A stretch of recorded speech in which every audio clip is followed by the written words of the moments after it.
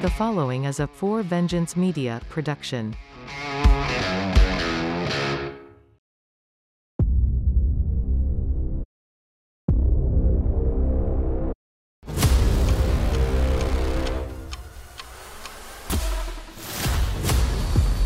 The sport we love is undergoing a shift. What a beauty! Borders are breaking down. Some might say disappearing. Huge goal! And the freedom to choose is gaining momentum. AJHL! Through it all, players are better than ever at all levels. From youth hockey to the best junior leagues and the highest level, the game is reaching new heights. Presented by For Vengeance Media, this is Game Changers, the home of hockey, on Silent Ice TV.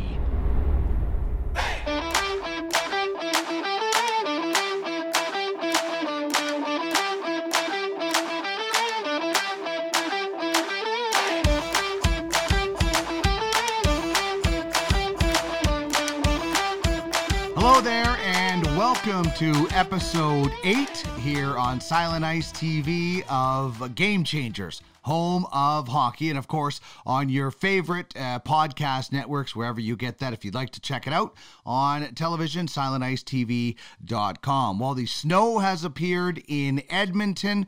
Connor McDavid is sidelined, and hockey takes a back seat in Winnipeg. My name is Dean Millard. It is my pleasure to be your host. I also get to be the voice of the JPHL, and 2 more showcases on the way for the JPHL. One in Delta, BC this weekend, in Edmonton, just as we wrapped up a pair of Challenge Cups at the Silent Ice Center this past weekend. Great action and broadcast once again on Silent Ice TV. And as the calendar gets set to flip to November, junior teams are getting their rosters all settled and into a nice little rhythm. We will have a junior segment, as always, on the program today.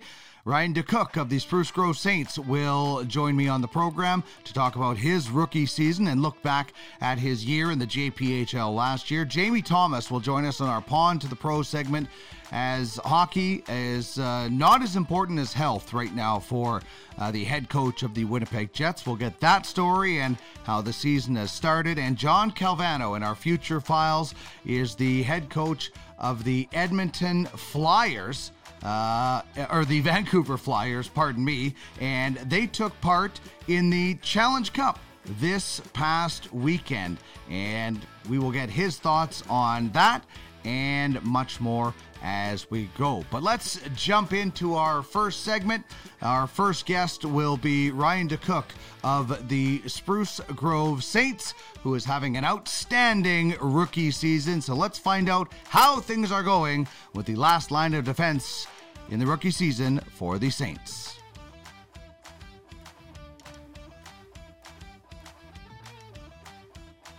Ryan, thanks very much for joining us here on Game Changers. I guess let's just start with what the first kind of month and a half of your AJHL career has been like. Yeah, it's been pretty fun. It's definitely been kind of like a dream so far. Everything's been pretty surreal, I guess.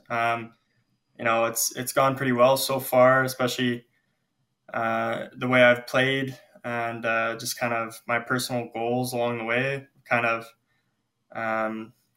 been going on cue. And all the guys are really great too, and coaching staff is great. So it's been fun to play at this level. Yeah, and some of the guys you know through their brothers who you played with. So coming into this locker room, especially at training camp with some familiar faces and names, probably made that a little bit easier, did it not? Oh, yeah, especially knowing Jed and stuff. Like, we work out at the same place. And then Nathan Hawkins, too, is from Lethbridge. So been training with him all summer. And, it's pretty easy to kind of integrate yourself into the room. I mean, the guys are already super welcoming already. So it was pretty easy. Yeah, that seems like a pretty good room. Now, you've played almost as many games now already than you did last season. How are you handling the fatigue factor and getting used to the increased workload? Yeah, it's definitely been a change for sure. I think last year I probably only played maybe 15 regular season games or so, something Something like like that. that, But yeah. yeah, no, honestly, I felt really good. Like after, you know, I felt like I could play all 62, to be honest. My body felt really good, and honestly, it's just kind of the mental side of things, just kind of keeping consistent with your focus and knowing your goals, and just keep striving for greatness, really. And yeah, And that has to be the mindset of just realizing what's in front of you each and every night, just like in game. It's almost a microcosm of your in game when you kind of take it save by save, but then you can look back at the overall picture. And you're right. I think you did play exactly 16 games last year, so that fatigue factor, was that something that you prepped for in this off season, knowing that there could be an increased workload stepping up to the next level? And what was that off season like for you?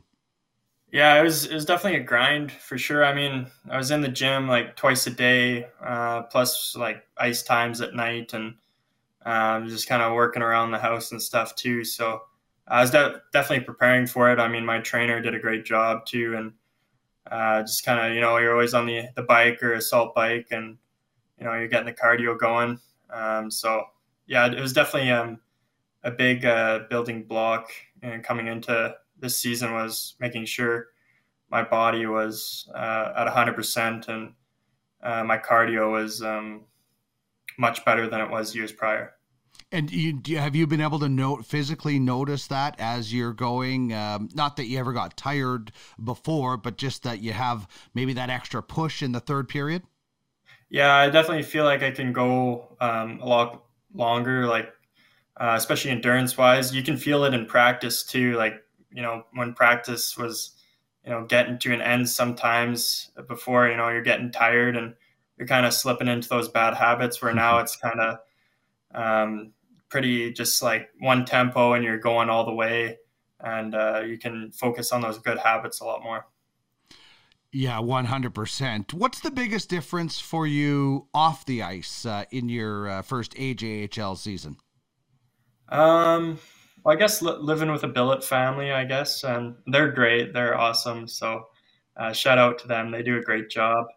And other than that, probably maybe just like travel wise, and you're on the road a lot. It's a pretty busy schedule, so you always got something on the go compared to the JP, where you had a weekend off some weekends, which was really nice. But this is just 24/7 grind, which I love. So Yeah, it's hockey all the time, and this is obviously what your focus is now on your career. And let's go back to the start of last year. Was making the jump to the AJHL this season, was that a goal that you set for yourself last year? Or take me back to what your mindset was here as you were playing with Lethbridge United. yeah, obviously, like it's always been a dream of mine to play in the AJHL. I remember talking to my dad about it ever since I was little, and trying to get a Division I scholarship. That's always kind of been the dream. So, and unfortunately, last year the Saints kind of gave me that opportunity with signing with them, and yeah, honestly, last year is just to try and get noticed and by any junior A team. And for me, I was fortunate enough to get noticed by the Saints, so worked out really well so And far. you mentioned about going to school. Tell me a little bit about that dream. And have you grown up paying a lot of attention to college games? I got to grow up right close to North Dakota, so I got to watch North Dakota games all the time, and I was fascinated by it, just like I was the junior leagues in Canada. But tell me about that goal and that dream of being, and now being so close, possibly to achieving a trip down to the States to play hockey. Yeah, well, I grew up in Lethbridge, so we had the Hurricanes right there, and you're always watching major junior games, which was pretty cool. So definitely, when I was younger, I fell in love with the WHL, and then the Bantam draft never came around, and I didn't get drafted, so which was all right. But it was really my older brother, who turned me on to the college side of things in the States, and then I really started to take a look at that, and I'm like, wow, that'd be pretty cool, get your education, and play some really good hockey as well while you're doing it. So I just thought that was really cool. Yeah, it is, the best of both worlds. And I think it's a great tale and a great lesson for a lot of kids to learn that, you're looking forward to that WHL draft. It doesn't happen.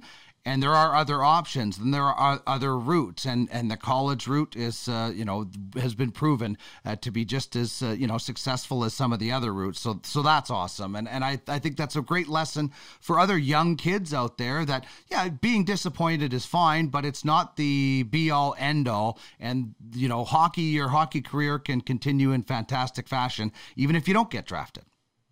Yeah, exactly. Tell me about the JPHL and how that was last season preparing you for this year in the AJHL. Yeah, it's a great league. I mean, really good competition. They're doing great things with that league. I just visited the new rink in Nisku, and that's a very nice facility. So, I mean, the league's just going to keep growing and growing and getting better, and looks like this year they have a couple new teams, so that's exciting to see. And hopefully it just keeps growing, because I loved it personally. Like the facilities you get, the coaches you get, the type of coaches you get, the off ice development you get was unlike any other I've had in minor hockey years prior. And it was just a really fortunate thing for me to have that down in Lethbridge, and Wade Klippenstein kind of create that team. So I was very fortunate to have that happen. How much fun was that with that group? I mean, you guys had a tough start, but then you made the Final Four in the U18 division. To be able to take that start and then see the finish and that completed project, that must have been so fun. Yeah, it was a lot of fun. We had a great group of guys, and led by our coach, Ed Zawatsky, great coach. He really kind of helped us, build together as a team and kind of realize what it meant, not only for, your individual kind of standpoint, but to be strong as a team. And he kind of led us that way. So, but yeah, it was a ton of fun. The guys were great. Leagues were great. Hotels were great. It was a good year. What made you give it a shot? Brand new league. What was it that you said, hey, I'm gonna give this league a shot? Obviously, it worked out well because you're now in Spruce Grove. But do you remember what it was that made you say, yeah, I'm gonna play for the JPHL this year? Yeah, definitely the people who were involved around it. I kind of put my trust into them, and I trusted those people, and I knew they could further my hockey career, which they did.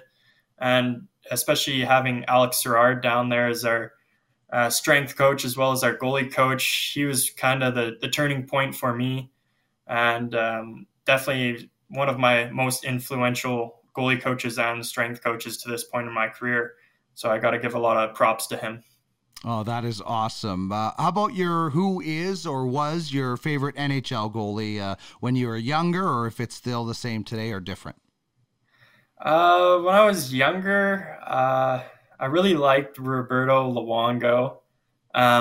Just kind of his gear and everything just kind of made me like the attention of being a goalie, and I just thought he was really cool in the net. But now it's probably Devin Levi, a younger guy coming into the NHL. Hasn't played too many games yet, but definitely kind of a game structured somewhat similar to mine, and just a super athletic guy whose compete level is insane, and his details are just really awesome. So yeah, and a guy that had some success on the international stage, and I wonder, as you continue in the AJHL, if the World Junior A Challenge is maybe on your mind, and is that a goal to play obviously internationally for Canada at some point? Yeah, that's definitely a goal of mine that I've had coming into the season. Is I'd really like to have a crack at that, and we'll see where things go with it. But I think that'd be, there's not many other things that can compare to putting a maple leaf on your chest and going out to play. So I think that would be a huge honor.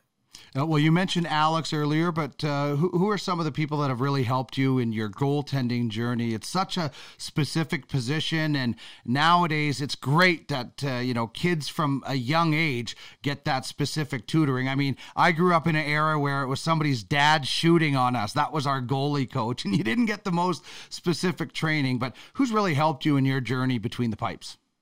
Obviously Alex Gerard. My brother was an older goalie who played in the junior hockey ranks, a little bit in junior A and junior B, but I've always kind of looked up to him, and kind of he was a battler. He loved to compete, and that's kind of where I get some of that is from him. So I've always looked up to him. Obviously, my dad, he's the one that allows me to play the game. Like without him, I probably wouldn't be a goalie. He supports me so much, whether it's just gear wise, getting ice, or paying for those goalie coaches, which are not cheap. So definitely my dad as well. My parents both are just great supporters of me, and they do everything they can to help me out. But guys like Matt Weninger as well, I've had in the past, have helped my game. The guys at GDI do a great job too in Calgary, so I like visiting those guys in the summer. And yeah, it's honestly been a city or like a village of people that kind of helped me along the way. Yeah, it certainly is. How many sets of pads do you go through a year? Well, my pads that I had before, I had them for 2 years, glove and blocker, and then so coming into this year, I got brand new sets of everything, and I have a game glove and a game blocker and a practice glove and a practice blocker. So I have 2 gloves and 2 blockers. So that definitely helps out with keeping the gear a little bit more intact and not getting as many stingers as you usually do. Yeah, no kidding. Do you find that your gloves are exactly the same? Do you get them exactly the same practice and game, or does it matter to you? The game one is just a little bit more like easier to close, where the practice one's a lot stiffer and it has more padding. Sure. So you're not getting those stingers and stuff. But yeah, they're the same make. They're both a 580, and blockers are pretty generally the same. Just the palms are the same. That's about the only thing you can change on a blocker, I think. Right. Yeah, exactly. There's not a whole lot. What about your mask? White mask guy, or are you looking to get it painted? Yeah, I've had a white mask for the past 2 seasons, or no, maybe 3 now.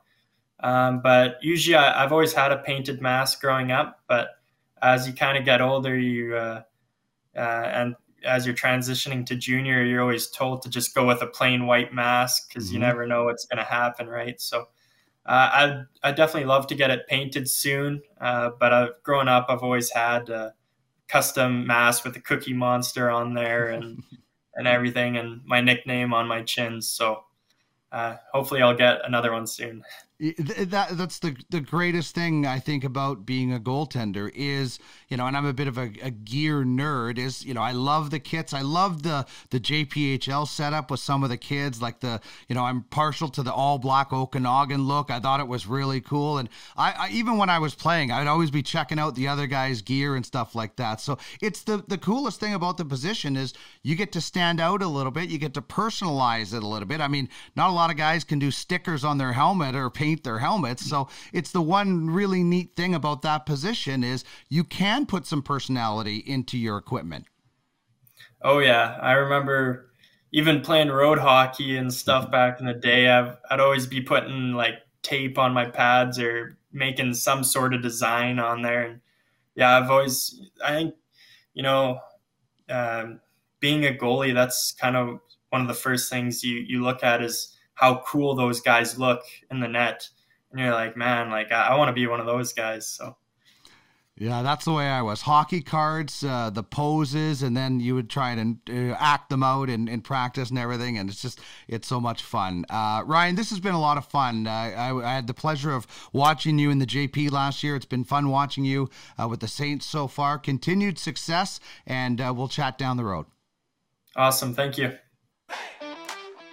DeCook and the Saints are home to Camrose tonight. That is Wednesday. I will join the broadcast for that as sideline host with Brandon Iwan-Cheshin and Tyler Woke. Then Thursday afternoon, a noon and loud start with school children in attendance in Camrose. And then home to Brooks on Saturday night. Big tilt there. Trick or treat at the rink in the intermissions. Kids in costumes get in free as well. The Thunderbirds from Seattle, they are on their Alberta swing right now. They beat Edmonton on Sunday. Antonio Martirana, Game Changers Karma, with a goal. Samuel Charco also picked up his first WHL point, and Scott Ratzlaff with the victory. Game Changers Karma. They are in Lethbridge tonight. Speedy Creek on Friday, and Medicine on Saturday. And then next Friday is Patrick Marleau jersey retirement night. As you can see on the website, you can head to chl.ca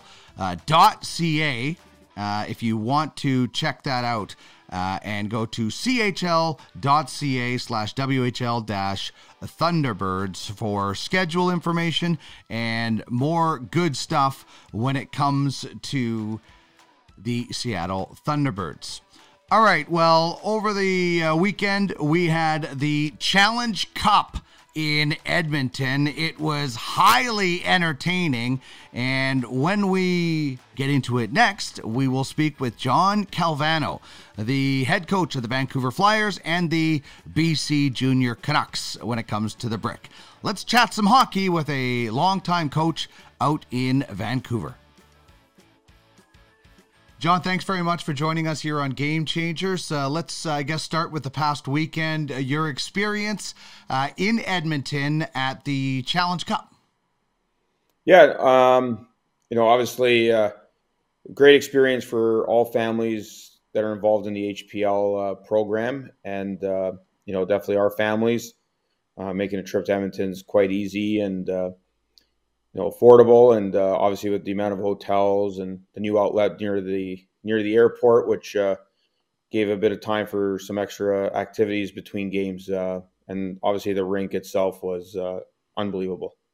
What about the excitement for the kids, getting to face competition from another province, the first, I guess, big trip of the season, and all that stuff? Was it pretty keyed up? Were the kids pretty excited over the weekend? Yeah, definitely. Obviously an independent hockey world is quite small, and having a partner so close to us over in Alberta, it gives us that variety of teams and competition that you kind of miss out a little bit through minor hockey, but knowing that a province over has got the best players in Alberta, they're playing, and to make that trip is great. So obviously a lot easier to get to than most places in North America. Yeah, and you mentioned it, the independent hockey world is small. So what was the competition like between the HSL and the HPL? I was there, and I thought it was pretty close most of the games. Yeah, I think both provinces are doing a fantastic job growing, this new stream for families. We call it stream of choice, without many restrictions on residential rules, and where kids can come from to play, within your province on an organization. So, I feel like it's growing every year. Obviously, the HSL has done a fantastic job, being, I guess, pioneers out west of this stream. And, we feel out in BC, we've done a great job growing our option for families right from the, U7 program right up to U13 currently. Yeah, and I think it's only growing and only getting better, and the competition was great. The facility, I guess we can get to that. It's not fully finished, but from what you saw from the Silent Ice Center, how excited are you to get back and check it out when all the bells and whistles are going? Yeah, I think, obviously when the kids are on the ice is ice. But, I think felt definitely for the age groups that were there this past weekend, the U11 and U10s, both rinks had a, great environment with the seating and the music and the PA announcers. And, obviously the dressing rooms were really nice, and, the overall facility, and the live streaming in the last day was so well done and professionally done that family and friends back home were able to still enjoy the game without, obviously being all the way out in Alberta. Yeah, that's something that we certainly take pride on is giving these kids a bit of a big league experience, even at that young age. And honestly, the hockey deserves it. The hockey is so good that a lot of people should be watching the next generation. So, when I was a kid, I was lucky if somebody had a camera in the stands, and I always say it looked like they were shooting from a boat. But, for these kids to be able to go back and watch these highlights over and over again, I'm sure they were already watching them on the way home. Yeah, I know, it's great. Like I said, we had a lot of, obviously with our team group chats, and, we had people cheering each other on, and obviously positive words of encouragement for the kids in attendance. And obviously there's, a lot of older grandparents that just can't make the trip out to be able to still watch their grandkids play and, enjoy their experience from afar. And we're looking forward to, I know I got to go out there again. I think our 2015's our U9 team is out there in a few weeks. And then our U12 team will be out there early December, I believe. So, yeah, like I said, it's a great facility. Obviously, when the restaurant upstairs is fully open and the full seating where the parents can enjoy walking around the concourse and, enjoying some of the great architectural designs that, they've done inside the rink and outside will be tremendous. Yeah, there'll be a difference when you get back for sure. And the broadcast will be even better than they already have. How about coaching in the HPL? You've been able to coach at a lot of different high levels and obviously coach some extremely high level players. What do you like about the HPL?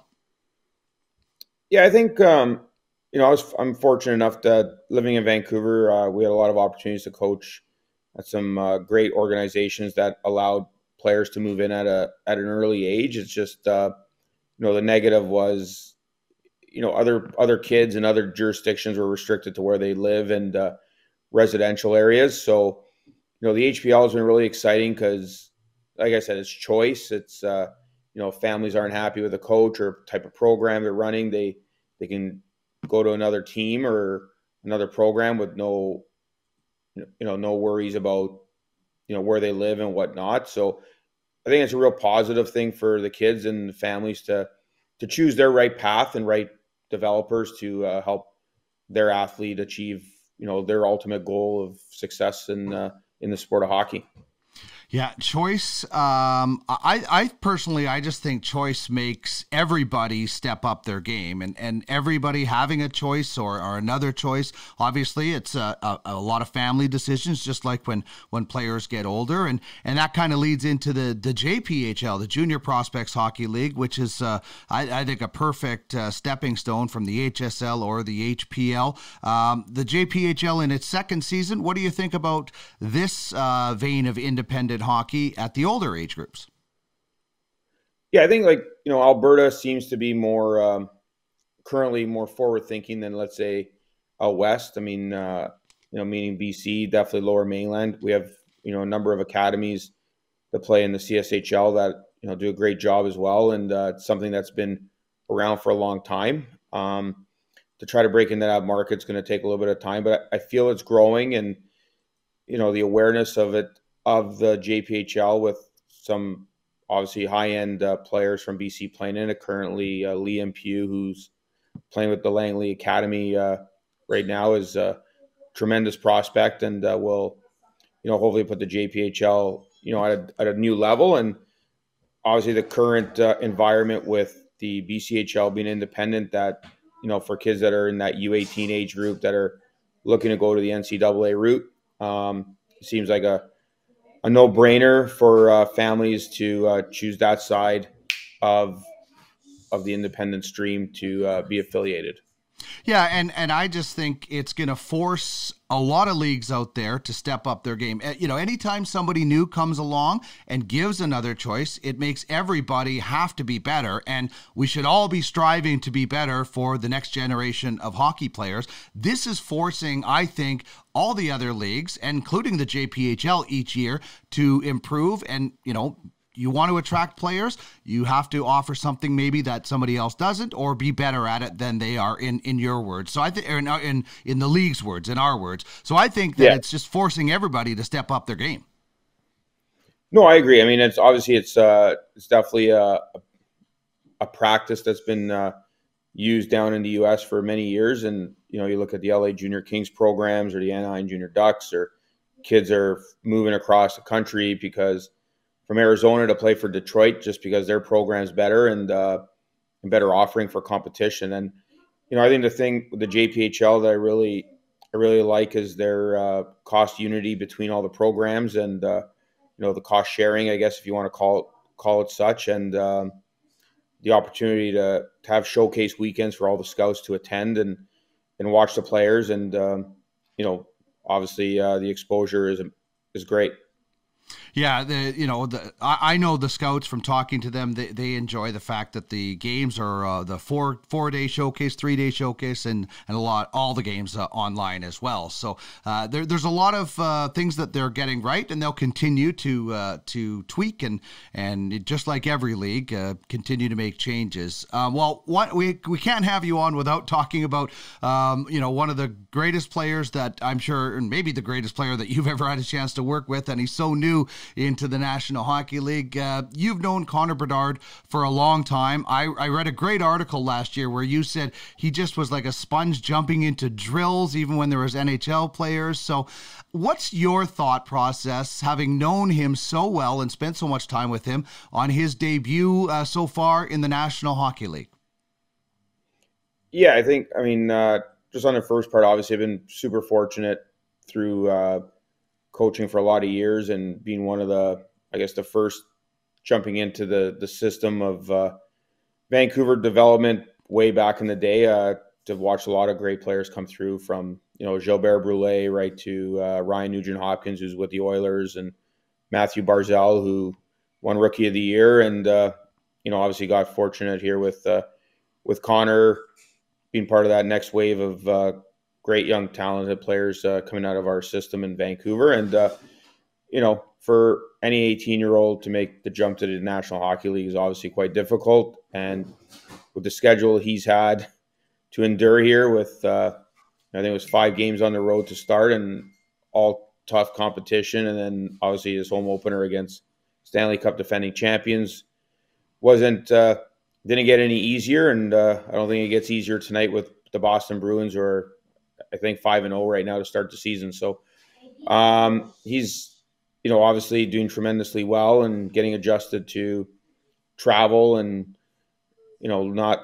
sometimes not even practicing, which I know, knowing for Connor, is probably the biggest adjustment, is just, not being able to get on the ice when he would be on the ice every day, all day, if it was made available. He seems like no moment is too big for him. And I know that's kind of maybe cliche with some young kids, but really he doesn't seem to ever get fazed by anything, whether it's, going up against Sidney Crosby in the very first face-off of the NHL, or, jumping in drills with guys in practices that you're running. Is that kind of his mindset, is that he just doesn't get fazed by anybody?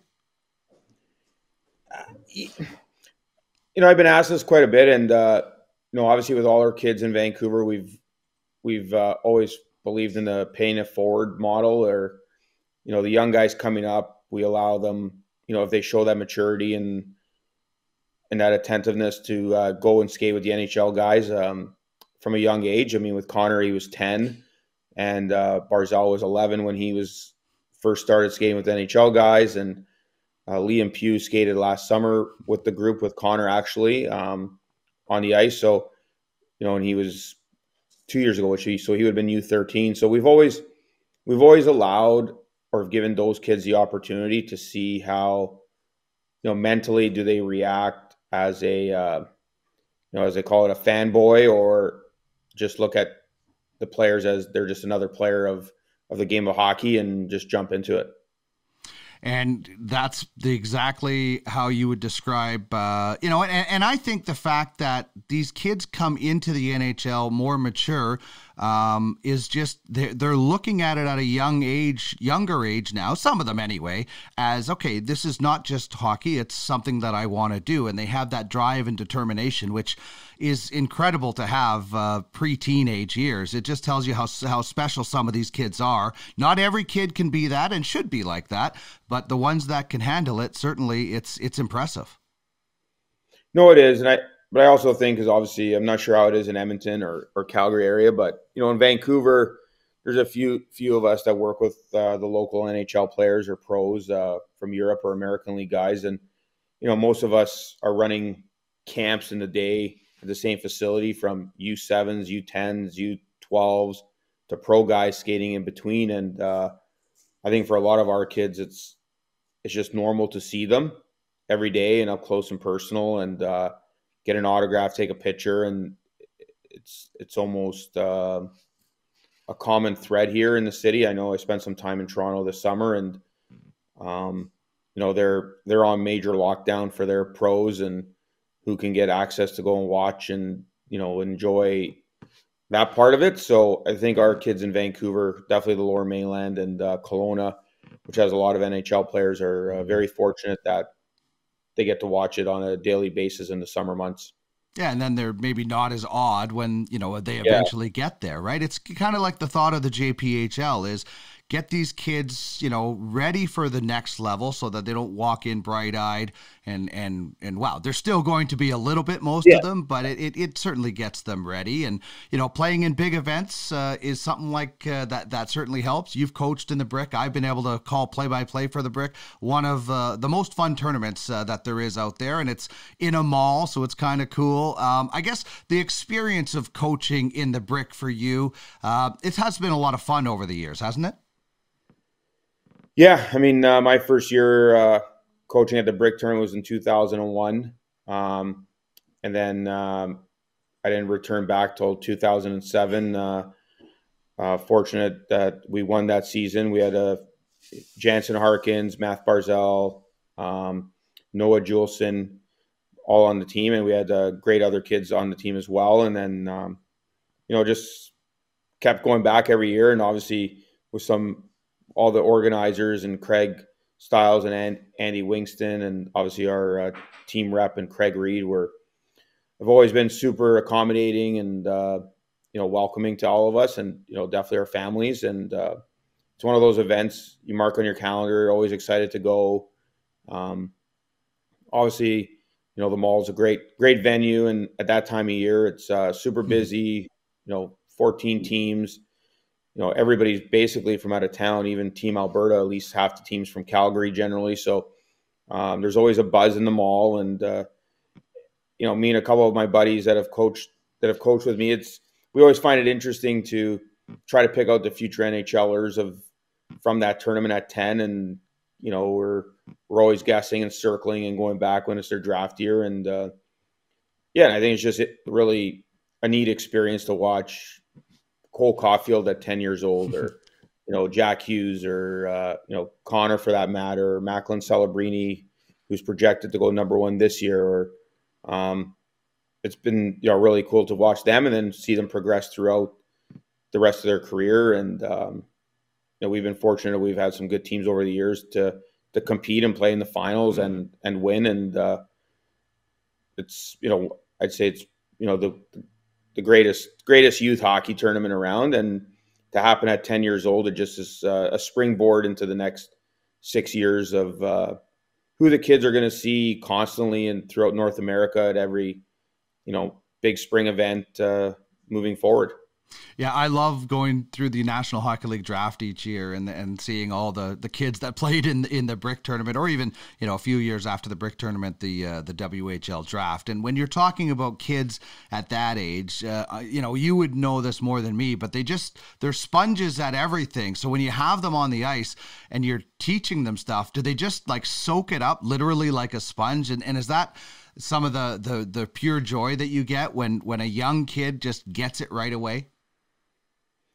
Oh yeah, if they get it right away, then it's like the heavens are opening up. But they're still 9 and 10, and their brains can only take up so much information. And I just I feel over the years being there since 07 that the team strategies have all gone much more complex than back in 07, where it's a lot now junior coaches, some NCAA coaches have been there, some ex-NHLers and pros, and Marty St. Louis coached in that tournament for 3 years. So obviously you got to give more information and more strategies to the kids and information that they got to retain. And for some, it's obviously more difficult than others, but it's always fun to see their improvement and growth throughout that tournament. And about the programs, I mean, this year I believe we had between the NHL draft like 9 or 11 players drafted this year that played on our brick team. So wow. That's pretty cool. And the cool part is when you still see them at the rink, they still recognize you and say hi. And I mean, Seattle's got 2 kids, and Jeremy Hansel and Sawyer Minio, who we were able to see this weekend as the T-Birds were practicing. So, it was great to run into them and kind of, reminisce a little bit. But, yeah, it's a great event, great tournament. Definitely stressful for parents and everybody alike, because it's your first real big visual of, your draft class in your athlete's birth year for the next 6 years where you're going to be competing. Yeah, you get to see a lot of the same faces over the next few years. And Hansel, I went to the game on Sunday. Seattle was in town. He dropped the gloves in that one. So it's always fun following kids that go along. And you as a scout and involved in hockey, watching some pretty high caliber hockey in BC. From what I've been told, the BCHL is excellent. You mentioned some of the academies, the JPHL. I mean, it's a pretty good time to be a scout in BC, based in BC right now, isn't it? A lot of miles, a lot of rinks, a lot of choices. So, kids are kind of scattered everywhere, but yeah, I mean, you can any day or time on a weekend, you can find a game to go watch and obviously see a prospect moving forward. And, in the youth hockey, whether it's, our stream or the traditional stream, there's a lot of great players playing in both. And obviously the opportunities all lead to the same end result, which is, obviously the WHL for many of these kids is their goal, and, pro hockey after that. Well, a lot of kids that you've worked with have went down that path, and I appreciate a little bit of the time that you were able to give us today, John. Look forward to seeing you when you get back into Edmonton, and best of luck the rest of the hockey season. All right. I really appreciate it. Thanks, Dean. JPHL is back at it. The Silent Ice Center, Thursday to Sunday, all 4 divisions involved in that one in an Alberta regional showcase. And then we will also be on hand in Delta at Planet Ice for games on Friday to Sunday, U14 and U18 action. And of course, all of the games available on silenticetv.com. You can get yourself the $99.99 season pass that includes all of the games, or you can buy the game $3.99, $5.99 to download, and an $8 download and viewing package available as well. So there you have it. That is the JPHL schedule. And of course, everything and more can be found at silenticetv.com. Well, the city of Winnipeg is getting behind their head coach, Rick Bowness, because things have been tough in Winnipeg on the health side of things. Let's bring in Jamie Thomas of Jets TV right now to give us the latest. Jamie, great to chat with you once again, as we have so many times over the years. And you and I talk about hockey a lot of times. We also talk about life issues. As we get older, we seem to accumulate more issues, and certainly talking about those with friends is important. And life certainly became bigger than hockey in Winnipeg this week with the unfortunate situation that transpired with Rick Bowness and his wife, Judy. Can you kind of give us a timeline of what went down in the city of Winnipeg over this last little while? Yeah, over the weekend, Judy Bowness, I believe it was Sunday, because the Jets were back from, of course, Edmonton with that big win over the Oilers. And Judy suffered a seizure and is clearly needing some medical assistance. And so Rick has chosen, and he husband would do, of course, to step aside while she goes through the testing and all that. Like there's been no update as of this moment after Monday's announcement, Dino. And totally scary moment. And you commonly hear the term, this is like a reality check, and you realize where sports ranks and the level of importance in real life.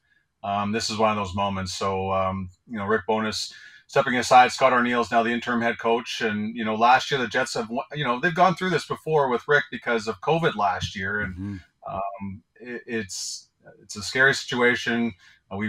Clearly everybody that's in the hockey world, knows how great of a person Rick Bowness is. His wife, Judy, is a delight. Clearly he speaks of her all the time.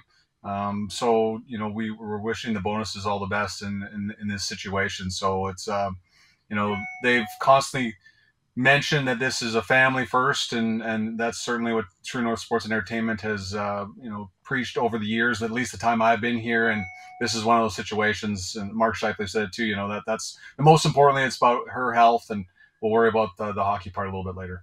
Yeah, I was going to ask what the reaction within the city and the team has been like. Yeah, like I said just a little bit ago, Rick clearly is held in a high regard here in the city, and whatever is going on with the team, if they were struggling or they're 6-0 or whatever like that, I'm pretty sure Jets fans are mostly concerned about the welfare of Judy Bowness. And you hear that the people around the office today, same thing. What's going on with Judy? I hope she's okay. And I've got friends texting me like yourself. I hope she's okay. What's the latest with her? There's genuine concern for Judy Bowness and Rick Bowness, of course. And it's hard not to be affected by it. The players clearly, Scott Arniel said yesterday that the most important thing is you go out and play a good, solid hockey game. Not me, of course. The players themselves execute the game plan and continue to build off what was an impressive win in Edmonton. But it is a real reality check when these types of things happen, and you realize how much the organization and clearly the city of Winnipeg care about the Bownesses. Yeah, and this is a city, let's be honest, it was pretty split last summer because of what happened. Some people were siding with the players. Some people were siding with the coach. Now everybody is siding with the coach in this one. Hockey is less important, and obviously the well-being of Judy is the most important thing. And you mentioned Scott Arniel taking the reins. No stranger to that bench in particular. He had a tremendous amount of success with the Manitoba Moose in that exact bench in Winnipeg. Will we notice a difference, do you think, in the style that Arniel coaches compared to Rick Bowness? Yeah, I think, well, both guys are very emotional, right? It's just like there's no question that Scott Arniel reacts the same way Rick does. And if you see a player making an ill-advised pass to the neutral zone, you're going to see Rick pounding his fist on the glass every once in a while, and I'm sure Scott won't be any different. So Arniel traditionally or normally, when he is the associate coach, handles the defense and he's responsible for the penalty kill. Now it's just basically all the duties involved in one. But I mentioned a little bit earlier, they've gone through this before. They've been shorthanded on the bench without Rick because he had COVID a couple of times last year, or the after effects of COVID when he got it earlier in the season, actually right at the beginning part of the season. So it's just one less guy on the bench at this moment. Last year, Eric Dubois came up from the Manitoba Moose to help out a little bit too, and Brad Lauer was sidelined with back issues. So I'm not sure if they'll be doing any changes at this moment, but as of the moment, it's going to be the guys that they have ordinarily minus Rick Bowness on the bench. We talked a little bit about turmoil. When we saw each other in the summer in Winnipeg, we had a beautiful breakfast on the patio, and this city was in turmoil in the offseason. The season had ended badly. There was the comments at the end. Dubois trade, Blake Wheeler was bought out, and then boom, it changes like that when Hellebuck and Scheifele sign. And it's almost like all that turmoil disappeared. What was it like coming into training camp, and how has it been, navigating all that stuff? Because there was a lot of stuff that went on in the offseason. Right. And I think you start in particular with when you first start training camp and Rick Bowness addressed, we knew that they were going to have conversations. And I'm talking about the players and Rick Bowness after the comments he made after Game 5, right? And clearly some players weren't happy with it, and they made it apparent at the exit meetings. But at that moment, you knew when everybody walked out of that room that day that Rick Bowness was going to reach out to the players, that he's always been in communication with them. That is one of his skills. That is one of the things that he's excellent at, and that's what they've always appreciated about him. So that was kind of, by the time training camp rolled around, that was water under the bridge. And now it's like, how is the return on Pierre-Luc Dubois going to work? So how many times have you ever seen a trade where you trade a number 1/2 center and you get 3 players, 3 forwards that fit right into your lineup? So you go from top heavy, in my opinion, top 6 heavy, to a team that can roll 4 lines with the addition of Alex Iafallo, Gabriel Velarde, and Rasmus Kupari. Now, mind you, Velarde was injured in his first meeting with his former team, the Los Angeles Kings. In the first period, he's out, 4 to 6 weeks with an MCL sprain. Hopefully sooner or later he comes back. So the Jets automatically had to adjust, right? It was, and we'll get into that in a second because I'm trying to address things in the timeline here. But everybody's happy with the return. And then out of nowhere, and to me, I never felt that Mark Scheifele was on his way out. And I was more hesitant to commit to the fact that Connor Hellebuck was going to stay here. But when Rick Bowness was asked about having to listen to trades on July 1st, on the first day of free agency, he said he has to as a general manager. That's your job. But when he said this, I was like, okay, now that doesn't sound like they're really going to move them. They would leave big holes in the organization. And how hard is it to find number 1 centers? How hard is it to find a Vezina caliber goaltender? They just don't, right? There's not everywhere in the league. So the big fear was you trade Hellebuck or you trade Scheifele or you trade both. What are you getting in return? Are you getting a number 1 center back? Are you getting your eventual number 1 goaltender? Is Laurent Brossoit going to have to be your number 1 netminder if you trade Connor Hellebuck? Well, that all goes out the window when the announcement is made, when they sign 7-year extensions. And the big thing here is, so with Mark Scheifele, we'll start with him. He kind of had set his idol is Steve Yzerman, and Yzerman played his entire career with the Detroit Red Wings. My apologies. So he wanted to have that as legacy, to be a Winnipeg Jet for his career. And I think the second he said, I want to be a Jet for life, all of a sudden everyone in Winnipeg is like, okay, that's great news, because we know that, buddy, you're from here. You know this. I didn't know it as much until I moved here. There's that whole thing on the shoulders of Winnipeggers. Nobody wants to be here. So when players of those caliber decide they want to stay here long term, and they're not the first ones, buddy. Kyle Connor's here long term.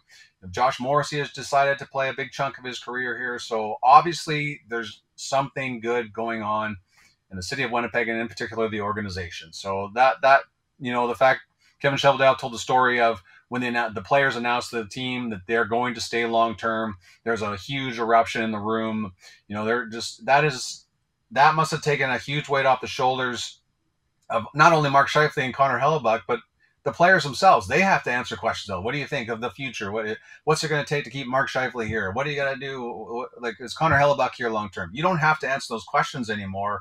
And I think that, and the fact that those two committed, that said everything you needed to know about how tight of a group they are and that they wanted to stay here. And I love the story that Mark Scheifele told about. He told Cole Perfetti about that he was staying, and Perfetti was so happy, and he said that made my day. The reaction I got from Cole Perfetti, because they've become very close. Those two players, Mark Scheifele's been a role model for Cole Perfetti.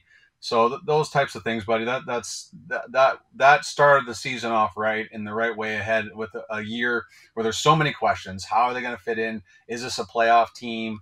What's this going to look like? How's the loss of Dubois and Wheeler going to go, right? So it's closed a lot of doors on questions that would have probably been annoying about the 20 game mark, because it's, everybody here in Winnipeg knows the answers, but every time they go to a new city, every time they go to Toronto, every time they go to Montreal, the rumors are going to start. Because I remember last year when the Jets rolled into Montreal, Pierre-Luc Dubois was like surrounded by, you've been to Montreal, hundreds of reporters, and it was a distraction. And that was just one time, right? So it's just, that would have been everywhere. And then where's Mark Scheifele? We were hearing rumors of going to Boston. That would have been all year long. So I think that's out the window now, and they can just focus on playing hockey. Yeah, anytime you go back to anywhere close to their hometown, that's going to come up. And so you mentioned that this team, a little bit more depth, spread out a little bit more. One thing that is the same is Josh Morrissey, or Norrisy as he should be called, off to another awesome start. And tough crowd for Josh Morrissey right now when he's trying to win the Norris. When you have, Cale Makar, you have Adam Fox, you have Erik Karlsson last year. He finished 5th in the Norris voting last year and had such a good season. Like, what must happen for Josh Morrissey to win the Norris? I have a feeling Cale Makar might go on a Nick Lidstrom type run, and this is going to be kind of like Jets 1.0, where Dale Hawerchuk was one of the best players in the game, but had Lemieux and Gretzky to deal with the whole time. So this is a tough award for Josh Morrissey to win, even though he definitely has the credentials for it. Yeah, he totally does. And I think, the big question was, could he do it again? Right. So we had heard, so you go back to Paul Maurice, and I remember the year they went to the conference final, and Paul Maurice continuously said to the new media that would come in, another series, you start with Minnesota, then you go to the next series, it's Nashville and it's Vegas, each round of playoffs, was a level that Josh Morrissey hasn't got to yet, because Josh Morrissey wasn't on the number one power play. He was in charge of playing with Jacob Trouba and going up against the other team's best.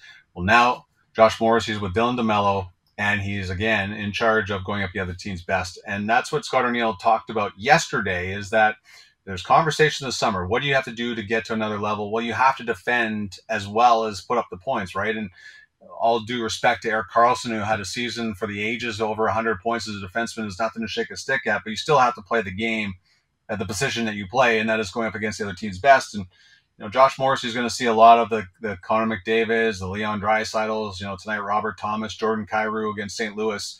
That's going to be his job in, night out, and keeping the numbers up. So I think the all-around game and maintaining it through the entire schedule, right? I think all the attention he received last year, which was well-deserved, I think it got to him a little bit, right? There's a little more awareness. There's a little more responsibilities with media. You're talking to every visiting media member because you're in that Norris Trophy conversation. So, and I'm not saying he was complaining about it. I'm not saying it affected his game, but it's just a lot. And then you go to your first All-Star game. So your schedule is a little bit more hectic than it has been in years past. Now he knows what to expect. Now he knows and he's challenging himself to get into that top 3 conversation, because Rick Bowness said last year, we want you to be a top 10 defenseman. Well, Morrissey got into the top 5. So now he knows where he can go, and clearly confident enough in his abilities to do that. And I think Edmonton Oilers fans saw just how good Josh Morrissey could be on Saturday night, because he played 27 minutes and he was up against the likes of Connor McDavid, and Leon Draisaitl all night long. So it's going to take a continuous pace of that. I don't know, Cale Makar is clearly, able and has the ability to score 100 points. So I don't know if Josh Morrissey has to get to 100 points, but that's the level that you're at or have to get to, unfortunately, if you want to get to be a Norris Trophy winner. So there's a lot of great players out there, but the fact that he wants to get better says everything you need to know about Josh Morrissey. I couldn't agree more. And, this is a guy that it's just circumstantial that he's up against a guy like Makar and things like that. I hope Morrissey gets one, because he certainly deserves it. And you mentioned against Connor McDavid the other night, great job, big Jets victory. It comes at a cost for the NHL, and that's McDavid is out. That's bad news, whether you're an opponent of McDavid or you're a fan of McDavid, because there's national broadcast, there's the Heritage Classic. Of course. They need him in the lineup. The NHL needs McDavid in the lineup. This is a really unfortunate turn of events, not just for the Oilers, for the entire league. Yeah, of course. And especially if they go on the road, we hear this all the time. Look at load management in the NBA. You're a kid. You're going to watch LeBron James when the Lakers come to town, and then the guy's hurt, and you're disappointed. That's what happens when the Oilers come to town, and it is awesome to watch Leon Draisaitl, but the best player in the game is going to miss a couple of weeks. It is 100% disappointing, especially missing the outdoor game, because we all know how fantastic those are and what a great event it is. Yeah, it's amazing that he has been able to stay as healthy as he is with the attention that he gets and the abuse that he takes night in and night out. So while unfortunate, clearly the Oilers want him in the lineup later in the season when the games really start to matter. But it is an unfortunate break for the Edmonton Oilers in the National Hockey League, especially with the Heritage Classic coming up. Yeah, like I remember when Mary Lemieux came back from his beating cancer and his retirement, he played sparingly because he was recovering. That's different. Load management in the NBA, you go to a game, you don't see your star, it's terrible. And especially when they're sitting around the bench. That's the worst part. Yeah, so it is. Yeah. You're watching them in street clothes. And having their stars in the game is one way the NHL will catch up to the other big three or prevent the MLS from passing them. I mean, the MLS is shooting up, especially with Messi there and everything. So that's a big challenge for the NHL. I think they should have ISO channels. I would watch a McDavid ISO channel like they did with Lemieux when he came back on Sportsnet that one time. How do you think the NHL maybe catches up to the NBA if they can, or just stays ahead of the MLS? What does the NHL need to do you think?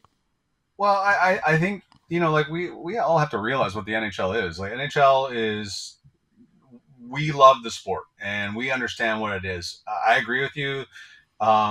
You do, like, the ISO cam is a fantastic idea. I heard Mark Cuban on the Dan Patrick podcast one time talking about, he felt with Major League Baseball, and I'm sorry I'm going all over the place here, but he felt in Major League Baseball they could capitalize on the TikTok market. Whenever somebody was throwing a no-hitter, you go live on TikTok, that game, you go to that player, or this guy is about to hit for the cycle, bam, live on TikTok. Like, those types of things can happen, and maybe possibly the NHL could capitalize on that as well, right? And we all understand the game has to market the players a lot better, but there has to be buy-in from A, the players, and B, the league has to do the same thing. So I understand, like, they are great players, but we have to understand their personalities, and I think that's where each team is starting to work a little bit harder than I think the league is. But the people that don't understand hockey or don't watch it for a certain reason have to understand which players are great and why they are great. And I think I agree with you with the ISO cam. And so much going up with the MLS, buddy, soccer is bigger than we can even imagine anywhere. And what the MLS has done is it's genius. But there are more soccer fans in America probably than we would even think hockey fans, right? So it's just like with Messi, you cannot compete with that. There's not a player that can compete worldwide the way Lionel Messi does in any place, and especially in America where they can promote the heck out of it. So it's to me, it's all about getting people to understand just how good these guys are and why they're good and what makes them great is one of the biggest challenges facing the National Hockey League. So I think you're more concerned about growing your game rather than, oh, here comes the MLS, or, oh, we got to get to the NBA. It's just focusing on what you have. And I appreciate what they're doing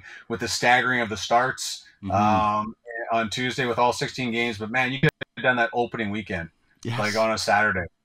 Tuesday, I've gone over this today, like 7:45 is not an ideal start on a Tuesday night where people have to go to work tomorrow or people have kids like that. You're removing a big chunk of fans from that opportunity. Like, it looks great to people that are watching games across the league, but it's not great for the fans here in Winnipeg where they have to come to the game at 7:45 and then you're home by midnight. It does not work on an October and Tuesday. Do it on a Saturday to kick off the season, maybe, and I think you're on to something. Every Saturday should be a staggered start. I mean, the NFL and some others, baseball and things like that, they get it right with the staggered start, so you give your fans an opportunity. Saturday is hockey day, right? And I know college football is huge in the United States, and you're kind of going up against that, but not in this situation. Saturday is when you think of hockey, especially in our country, it's Saturday. So I think the staggered start probably would have worked a lot more efficiently on to start the year. Yeah, going into tonight, 17 players had a pace of 1.5 points per game or better.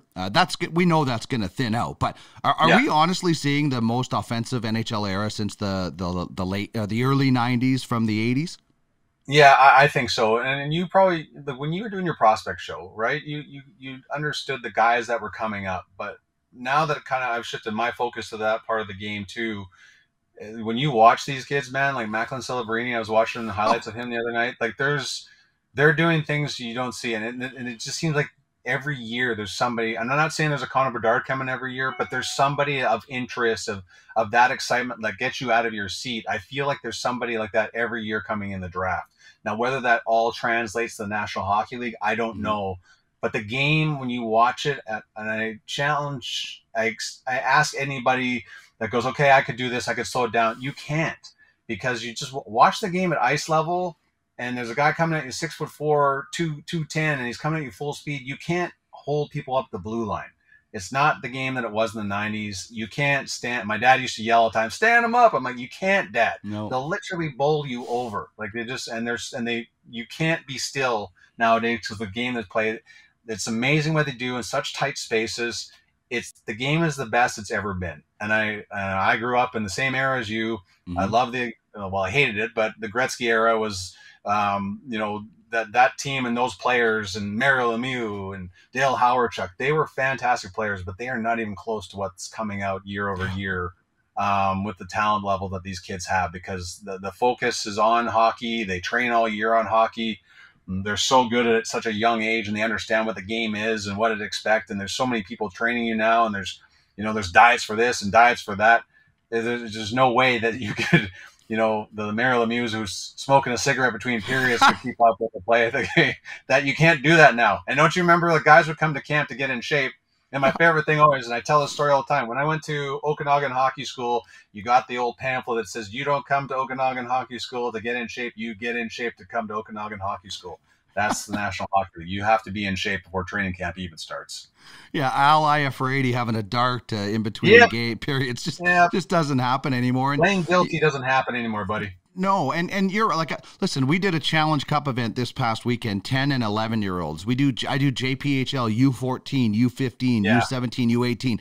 The skills on the kids today are incredible. There's no way I could play as a kid today. I would get lit up every day because they're not afraid. And the skills out there and the determination and the drill, they can go in, and there's a story, John Calvano on this show told a story about Connor Bedard getting and doing a drill one time, and all the NHLers were like, what the heck's going on? How does he know how to do this? Because there's no fear, and there's the skill is so much. Now, the one thing that is happening a lot in the NHL, 7 teams have power plays 24% or better last year. 24% for 7 teams. The Oilers were over 32%. The Devils are off the charts right now. Is there a point where too many power plays happen? Are we there yet? And do you care, or do you want more flow? Because I know the players, the amount of power plays takes guys out of the game. So we want offense. Power plays give offense, but at some point you don't want an entire special teams game. So there's got to be a happy medium. Is the NHL figuring that out, do you think? It always comes around. Like the officials are trying to figure out, they call tons of penalties early part of the year. The players expect that. But let's go back to what the Jets are. The Jets are a 4-line team. You start rolling power play after power play. Now you're taking out Rasmus Kupari. Now you're taking out, Morgan Barron, although he kills penalties. So it just takes everything out of the flow. And the game is better when it's played at 5-on-5 for extended periods. Yes, you want your power plays, and the power plays are fun to watch. But that's how you wear down your team, like your star players. That's what happens. And you wear down your penalty killers. Then they're less effective in the third period if you're holding on to the lead. So I'm all for penalties, and they should be, when there's a penalty, it should be called. But the amount that they're getting right now is as it always is in October, is just too much. And it's not a pace that you can keep up. The players will start to understand what penalties will be called and what they won't, what referees call this and what they'll call that. They all adapt. It gets better as the season goes along, but for now, the power plays nowadays are getting to be too. And like Rick Bowness even said, we have to get our power play over 20 if we want to make the playoffs this year. Can't get that out. So the important part is balance it out, figure this all out, and then sit back and enjoy the ride, because it's a 5v5 game that's what makes it so great. And hopefully that changes sooner rather than later.